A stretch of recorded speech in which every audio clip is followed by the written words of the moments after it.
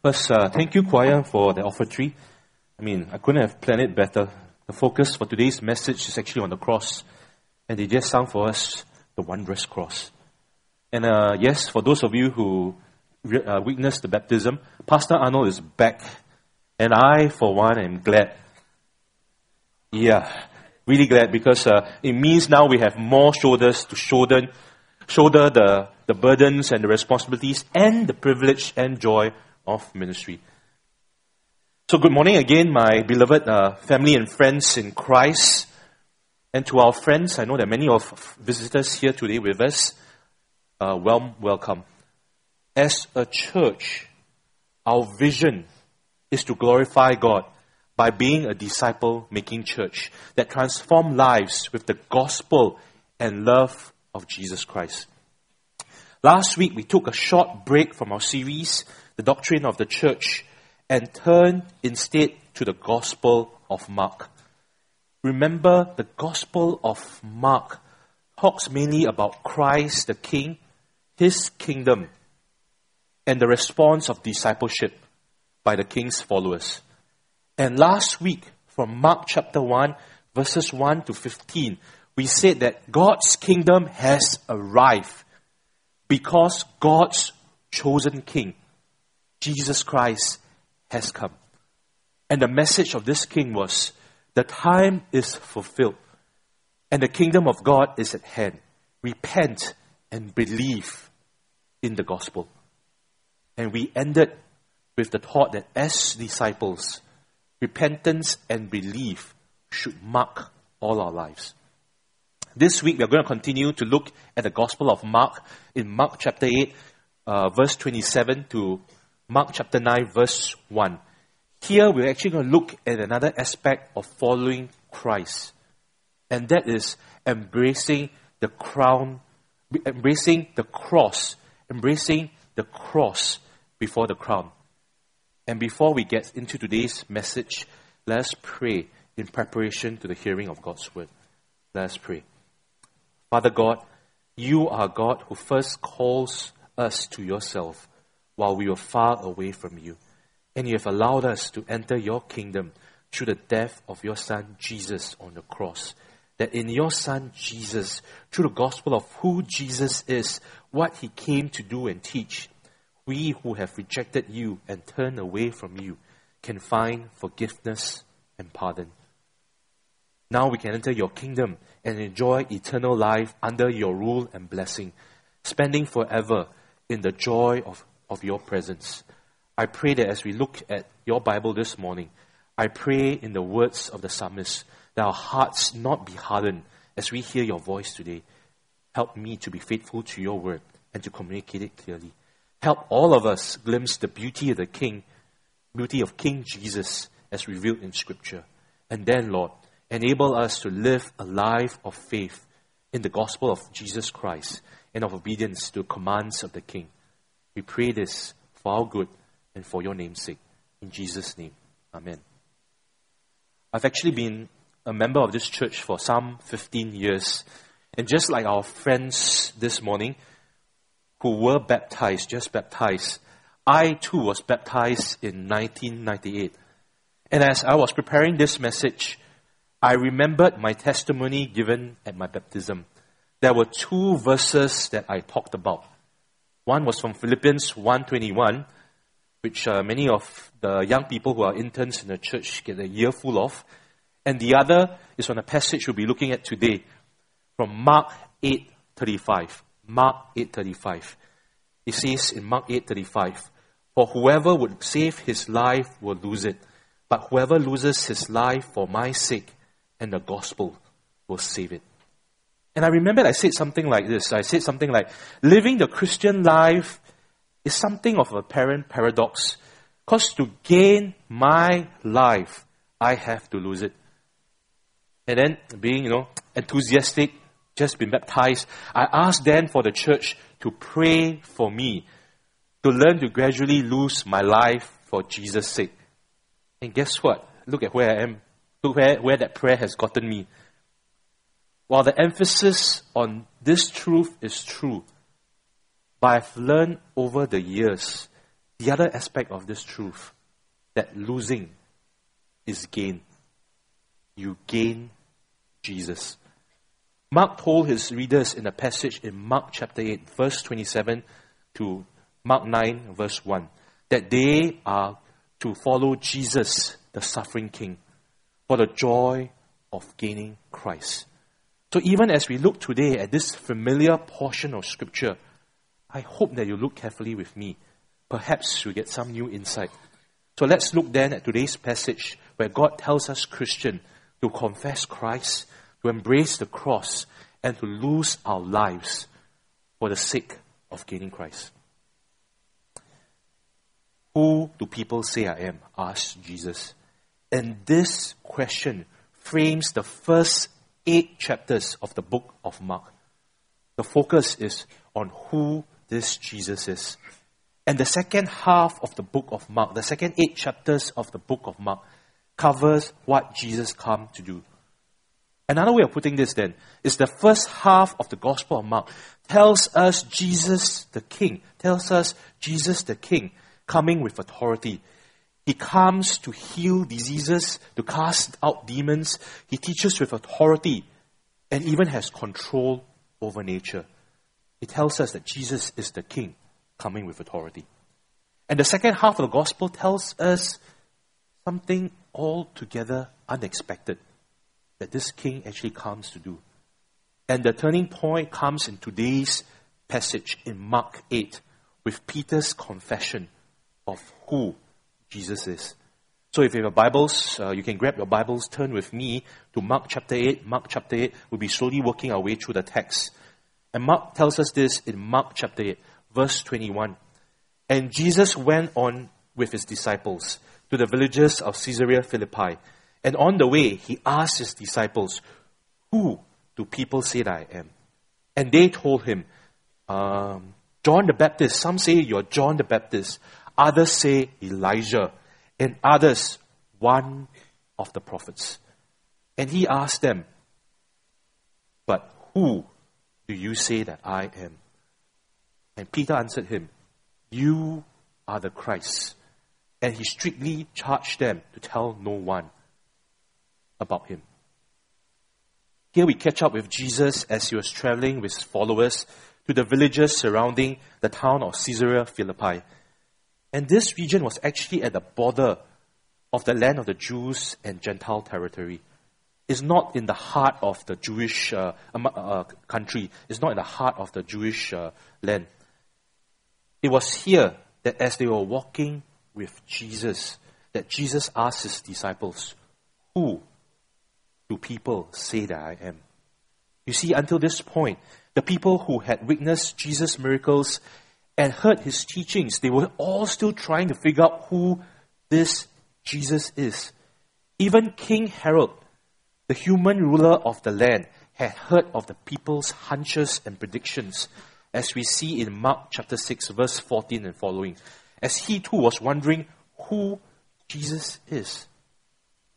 And similar to what Herod heard, the disciples tell Jesus that the people figure that Jesus was either John the Baptist or Elijah or one of the prophets. You see, the people could not deny Jesus' divine power and authority, but they think that Jesus was just a human agent of God. But Jesus, being Jesus, did not allow the answer to stop just there. He presses in on the disciples for the answer, and he asks, but who do you say that I am? Things just got personal. You know, it's okay to give a general consensus and views of the people around them. But Jesus was now asking for the disciples' personal views. They were asked to make a commitment. And Peter, probably representing the disciples, answers, you are the Christ. Christ. You know, for many of us who have grown up in church, grown up hearing Christian lingo, we tend to say certain things quickly without really understanding the full impact. But Christ here, this title, is actually loaded with meaning. Loaded with meaning. Christ means anointed one in the Jewish language. And in Jewish understanding, this anointed one is the one that is blessed by God. And this one is often a prophet, a priest, or a king. But during this time, the time of Jesus, because the people of Israel, they were looking for God to send them a military or political leader to free them from the Roman oppressors, they often associated the title Christ with the Davidic king. They expect an anointed king in the line of David to come to rescue them. Amazing. So we see here, Peter, even though he doesn't know it very clearly, he actually acknowledges Jesus as king. He rightly acknowledges Jesus as king. And we see Mark telling us in Mark chapter 1 that Jesus is king. And we have seen it being demonstrated by Jesus' authority in the events before this account. But strangely, instead of allowing the disciples to go everywhere to proclaim this, Jesus strictly charged them, meaning the disciples, to tell no one about him. I mean, why? If I were Jesus and I'm the king, I would say, hey guys, I'm the king. Would you just go out and proclaim, let people know that I'm really here? I mean, if Jesus was God's chosen king, promised in the Old Testament, wouldn't Jesus want to proclaim this to his people that he had come to rescue them? But the issue was, Jesus wasn't the kind of king the disciples and people thought he was.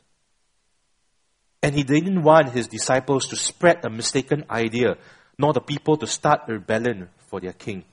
You see, Jesus is king, but he comes to do something unexpected. And he means to accomplish this task that God has assigned him. Jesus is the expected Messiah in the most unexpected manner. Recently, the Norwegian, let me get the name right, Prime Minister Jens Stoltenberg revealed that he had gone undercover as a taxi driver. I'm not sure you actually read the papers or seen the news report. So he gone undercover as a taxi driver for an afternoon. And his purpose was to find out his voters' real concerns. And I can imagine the passengers in his taxi. They would probably treat him as any old taxi driver. I mean, most of us Singaporeans, we have sat in taxis before. And most times, we sit in a taxi, we hear the taxi driver go on, and sometimes he's complaining against the government or something. And then we get kind of irritated, and then we kind of sink into your seats and kind of ignore him. But can you imagine if these people actually recognize that he was the Prime Minister of Norway, recognize from his photo that he's actually the PM, what would happen? As the PM, as the Prime Minister of Norway, he would have claims of authority over them. And the passengers would have responded to him differently, likely with greater respect, paying greater attention to what he says. And even if they get out of the car and he gets out to open the door, they will say, no, I'll open it myself. They would recognize who he is. And by recognizing who he is, this had claims over how they responded to him. What about you, my friends? Who do you say Jesus is? Is he a great teacher with good ethical teachings? Or is he a good and moral person, someone for us to model our lives after? Or is he a respectable religious leader with insightful ideas? Who you confess Jesus to be has claims over how you respond. And we see so far, Jesus is the Christ, the promised King come from God. So confess him as King. But Jesus is much more than that, as we see in verse 31 and following. So Mark continues to tell us in verse 31, and he, meaning Jesus, began to teach them that the Son of Man must suffer many things and be rejected by the elders and the chief priests and the scribes and be killed, and after 3 days rise again. And he said this plainly. And Peter took him aside and began to rebuke him. But turning and seeing his disciples, he rebuked Peter and said, "Get behind me, Satan, for you are not setting your mind on the things of God, but on the things of men. Remember, we catch up with Jesus in this account after he heals the blind man at Bethsaida. And actually, if you understand how Mark does it, Mark often used stories in his records to explain one another. So if you actually recall what happened at Bethsaida, Jesus had to touch the blind man's eyes twice before he could see clearly. After the first touch, the blind man could see something, but everything was still blurry. It was only after the second touch, only then, that he could see clearly. And, as I was looking at this, I was thinking, does this mean that Jesus was having an off day? Maybe his healing powers were not working so well that day. Maybe his healing powers function like kind of a battery where you need to plug it in, get charged before you can actually dispense healing. But no, not at all. Rather, Mark was actually setting the understanding for this portion of Scripture that, like the blind man, the disciples' understanding of Jesus was also blurry. They understood some things, that Jesus was the expected king, but not what Jesus came to do. Even after Peter's confession, they still lacked clear understanding about the kind of king Jesus was and what he comes to do. They, like the blind man in Bethsaida, could not see clearly, and they needed a second touch from Jesus. And it's at this point, this is when Jesus starts to teach and tell his disciples plainly and clearly, don't mistake that, plainly and clearly, that the Son of Man, meaning Jesus, must suffer many things and be rejected by the elders and the chief priests and the scribes and be killed. And after 3 days, rise again. Jesus makes a prediction that he must suffer. He must suffer. Be denied and put to death by the religious leaders and power brokers of the Jewish nation. He predicts the cross and tells his disciples of its necessity. The cross is not an option, but a have to do for Jesus in order for him to accomplish God's plan to rescue a people for himself. But it's only after the death of Jesus, then he will be vindicated. Jesus predicts that God will raise him up on the third day. And for the first time, the disciples hear this clearly. And you would think that the disciples, after being with Jesus for so many months and hearing this clearly, say, yes, Jesus, now we understand this was what you said all along. But no. Because what Jesus tells them goes against everything they had believed so far about the coming Messiah King. They were thinking, Jesus, aren't you supposed to be a king come in triumph to deliver your people and set up your kingdom through military and political might? Instead of the crown, they were hearing about the cross. Instead of the crown, they were hearing about the cross. And Peter thinks it fit to actually correct Jesus. You can almost imagine, how foolishly bold Peter was. Peter walks up to Jesus, pulls Jesus aside, grabbing him, and saying something like this. Jesus, what is this? All this talk about being killed. Saying something, what do you mean by you're getting killed? Why are you saying that you have to be killed? You have to get with the game plan. Let's set up a committee, like all good Baptists. Let's set up a committee, a war committee, and let's get on with delivering Israel. But Jesus, knowing that this was on the minds of all his disciples, turns to them, and right in front of them, he was doing this so that they could see that, scolds Peter. Jesus wants to correct their faulty views. Jesus, with strong words, scolds Peter. Get behind me, Satan. For you are not setting your mind on the things of God, but on the things of men. It doesn't mean that Peter is Satan, or that Peter is actually possessed by Satan. But rather, Peter is thinking solely in human terms. He thinks that you can get the crown without the cross. Peter thinks that you can possess the kingdom without going through the cross. And by doing so, he's actually telling Jesus the same things that Satan tempted Jesus with in the desert at the start of his ministry. Remember, both Luke and Matthew record this account. We see Satan in the desert temptation also trying to get Jesus to establish God's kingdom without going through the cross.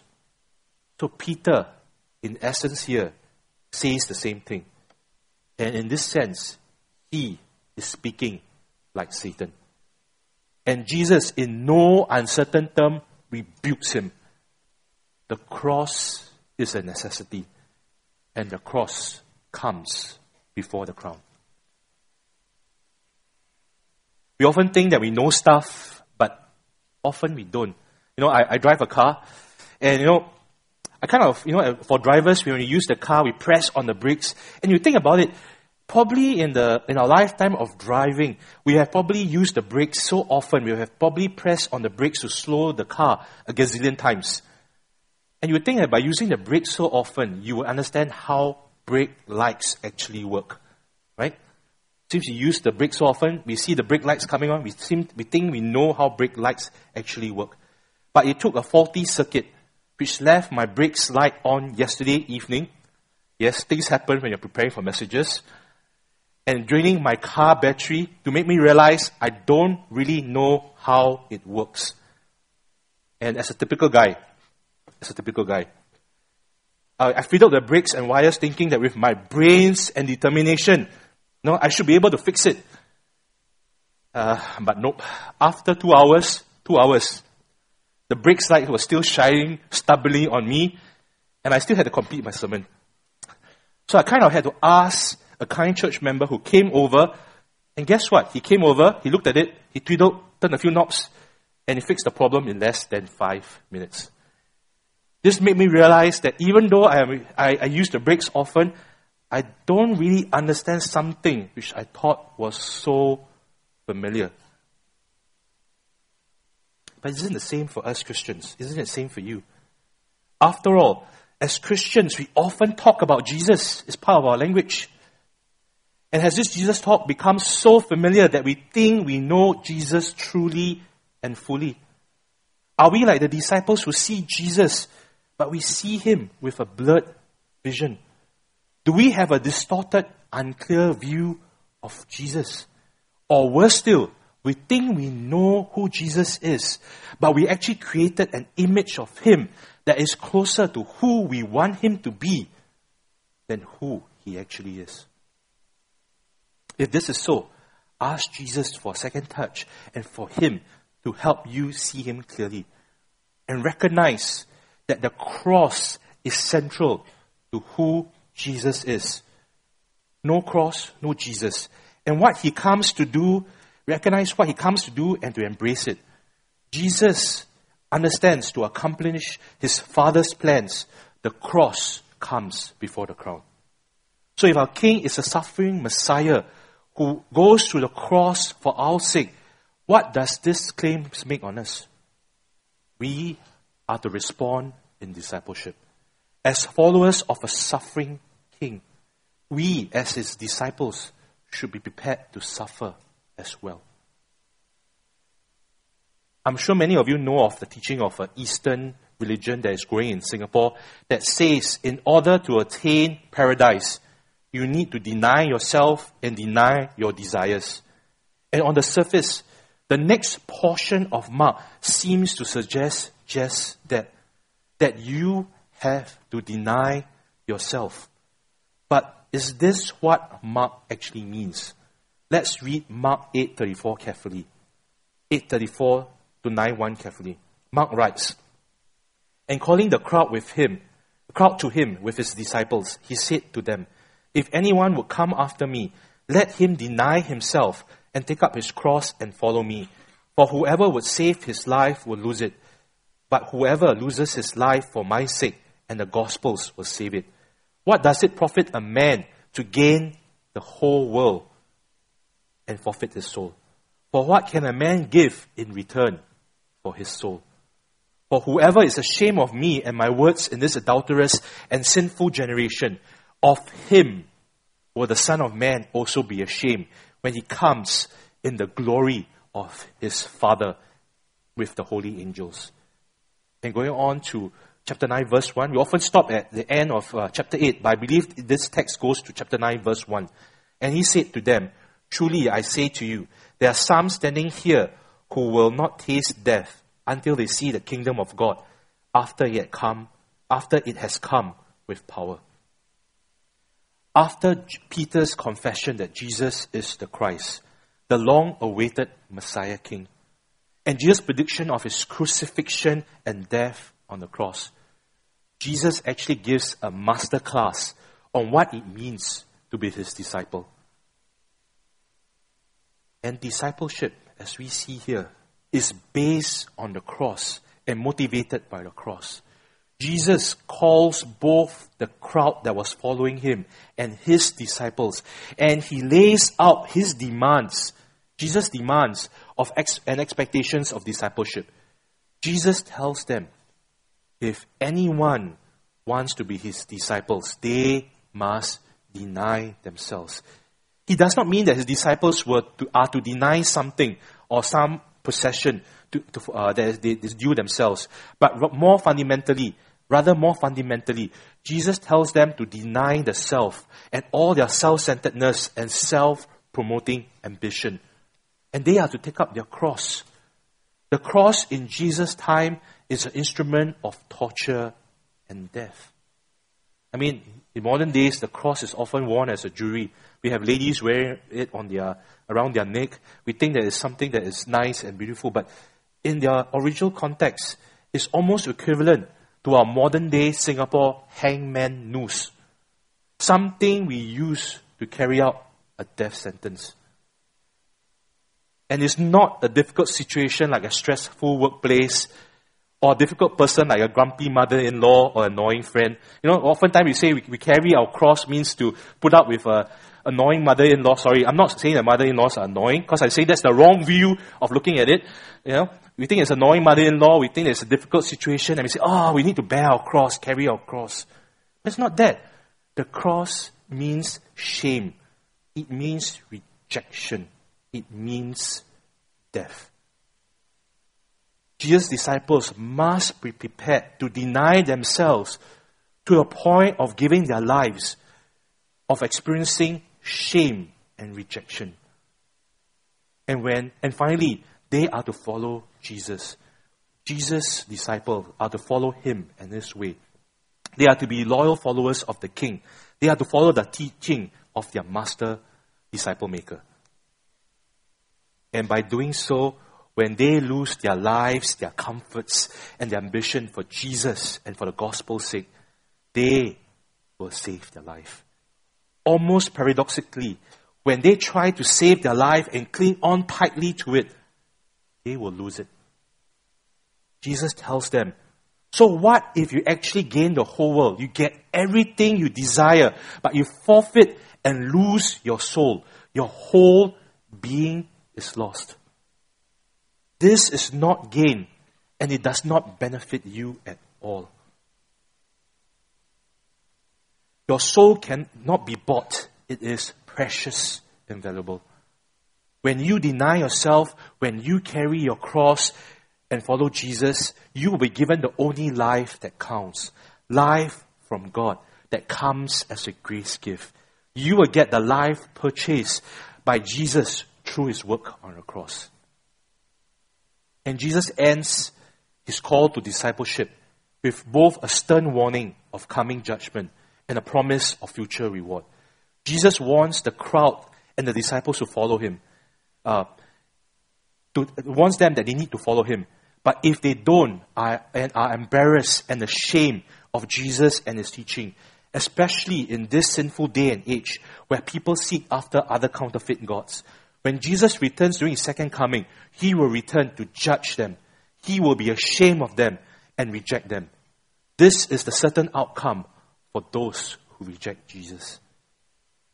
But there is also a promise. There's also a promise. Jesus tells his disciples there will be some who will see the kingdom of God in power and glory before they die.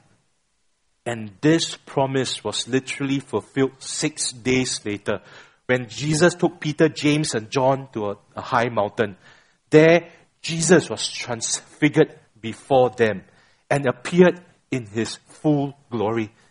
Peter, James, and John see Jesus, the King of the kingdom of God, in full resplendent glory.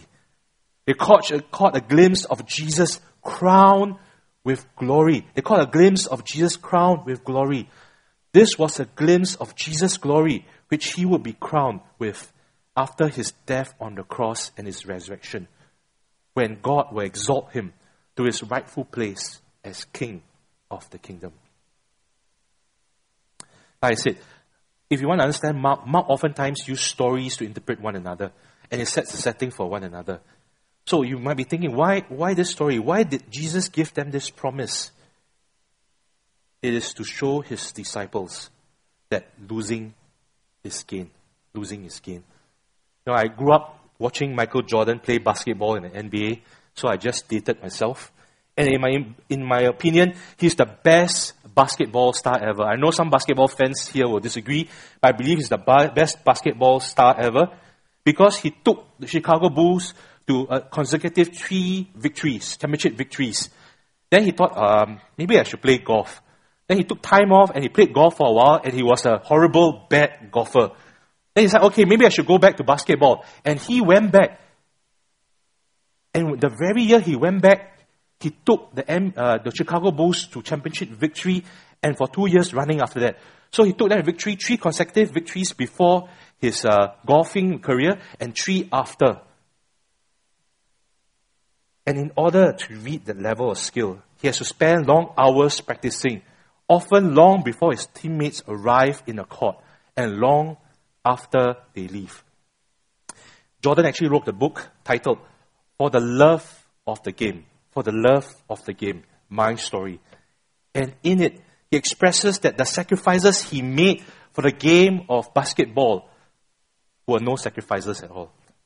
Denying himself, losing other opportunities for him was gain. He gained the opportunity to excel in the game he loved. He gained the opportunity to excel in the game he loved. Likewise, as disciples, when you lose your life, you gain Christ. Denying yourself does not only mean avoiding judgment, as many of us think. It means that you get to follow Jesus. You get to follow the one you love, Christ. Losing your life means you gain your soul, and you gain the pearl of great price, the kingdom of God, where you will spend an eternity in joy in the presence of our glorious King, King Jesus. Jesus is our promised Messiah King, who must suffer on the cross to rescue us from our sins. And he calls us to follow him in discipleship. What then is your response as a disciple? Firstly, you need to know Jesus as both suffering Savior and King. You need to know Jesus as both suffering Savior and King. You need to confess Jesus as both Savior and King. You can experience the forgiveness of sins made available through Jesus' work on the cross. And you can know Jesus as King, submitting to his loving, kingly reign in all of your life. This is a both end. The old saints got it right. This is trusting and obeying. There's no such thing as, I get Christ as my Savior, and I'm going to live my life the way I want to without submitting to his kingly rule. As Christians, we trust in Christ as a Savior. We obey him as King. And that is what it means to be a disciple. So, as Christians, all Christians are disciples. There's no such thing as Christians first, and then being a disciple reserved for a higher class of Christian. As a Christian, you are a disciple. You are a disciple. You have to trust Jesus as your Savior and obey him as your King. Secondly, as a disciple, you need to turn from self-rule to Christ's rule as you follow Jesus. You need to turn from self-rule to Christ's rule as you follow Jesus. And this involves a daily denying of self and following of Jesus. Even as Christians, we still have our remnant sin habits and a tendency to self-rule and to daily build our kingdom of self. And following Jesus means a daily turning away from ourselves in the small decisions of life and a turning to Christ and a Christ route or way of life. So following Jesus involves thousands of daily small decisions in your life that honor Him as King. And this is what a disciple should do. As disciples, we daily make thousands of decisions that will honor Christ Jesus as our King. Thirdly, as a disciple, you need to embrace the cross before the crown. You need to embrace the cross before the crown. Do not be surprised by suffering. Do not be surprised by suffering. I know it's tough for us, even for myself, In Singapore, we are often used to comfort. I mean, if I don't get my coffee on a daily basis, I go into withdrawal. I need all these comforts, And to suffer seems very unusual for us as Christians. But do not be surprised by suffering. After all, we follow a crucified Messiah. And Jesus tells us it is the cross before the crown. Golgotha before glory. Suffering before reigning. When suffering comes, expect it and do not be ashamed of Jesus and His gospel. Lastly, you need to understand that to deny yourself and take up a cross is to gain Jesus. You need to understand that to deny yourself and take up a cross is to gain Jesus. Oftentimes when we look at this verse, like I said, we think it means to deny ourselves, to lose something. But we lose something in order to gain something of great value, which we cannot lose. That is Jesus Christ. Living the Christian life is not a life of stoic self-denial. We follow Jesus, the suffering King, and deny ourselves for the joy of gaining Christ. As Christians, you have to confess Christ, embrace the cross, lose your life for the sake of gaining Christ, the treasure of infinite value and joy. The cross before the crown. Jesus tells us the cross is a must, is a necessity. The cross displays the grace of God as it provides the entry into the kingdom of God through Jesus. It makes possible our following after Jesus and serves as the fuel and motivation for following Jesus. So glory in the cross, for it's through the cross that we get the crown and the joy of knowing Jesus. Let us pray. Father God, we thank you for Jesus Christ, who is both our King and suffering Savior. Lord, we thank you for this, the gospel. I pray for all of us here that your words and this truth will dwell in our hearts and cultivate in us a love for Christ Jesus.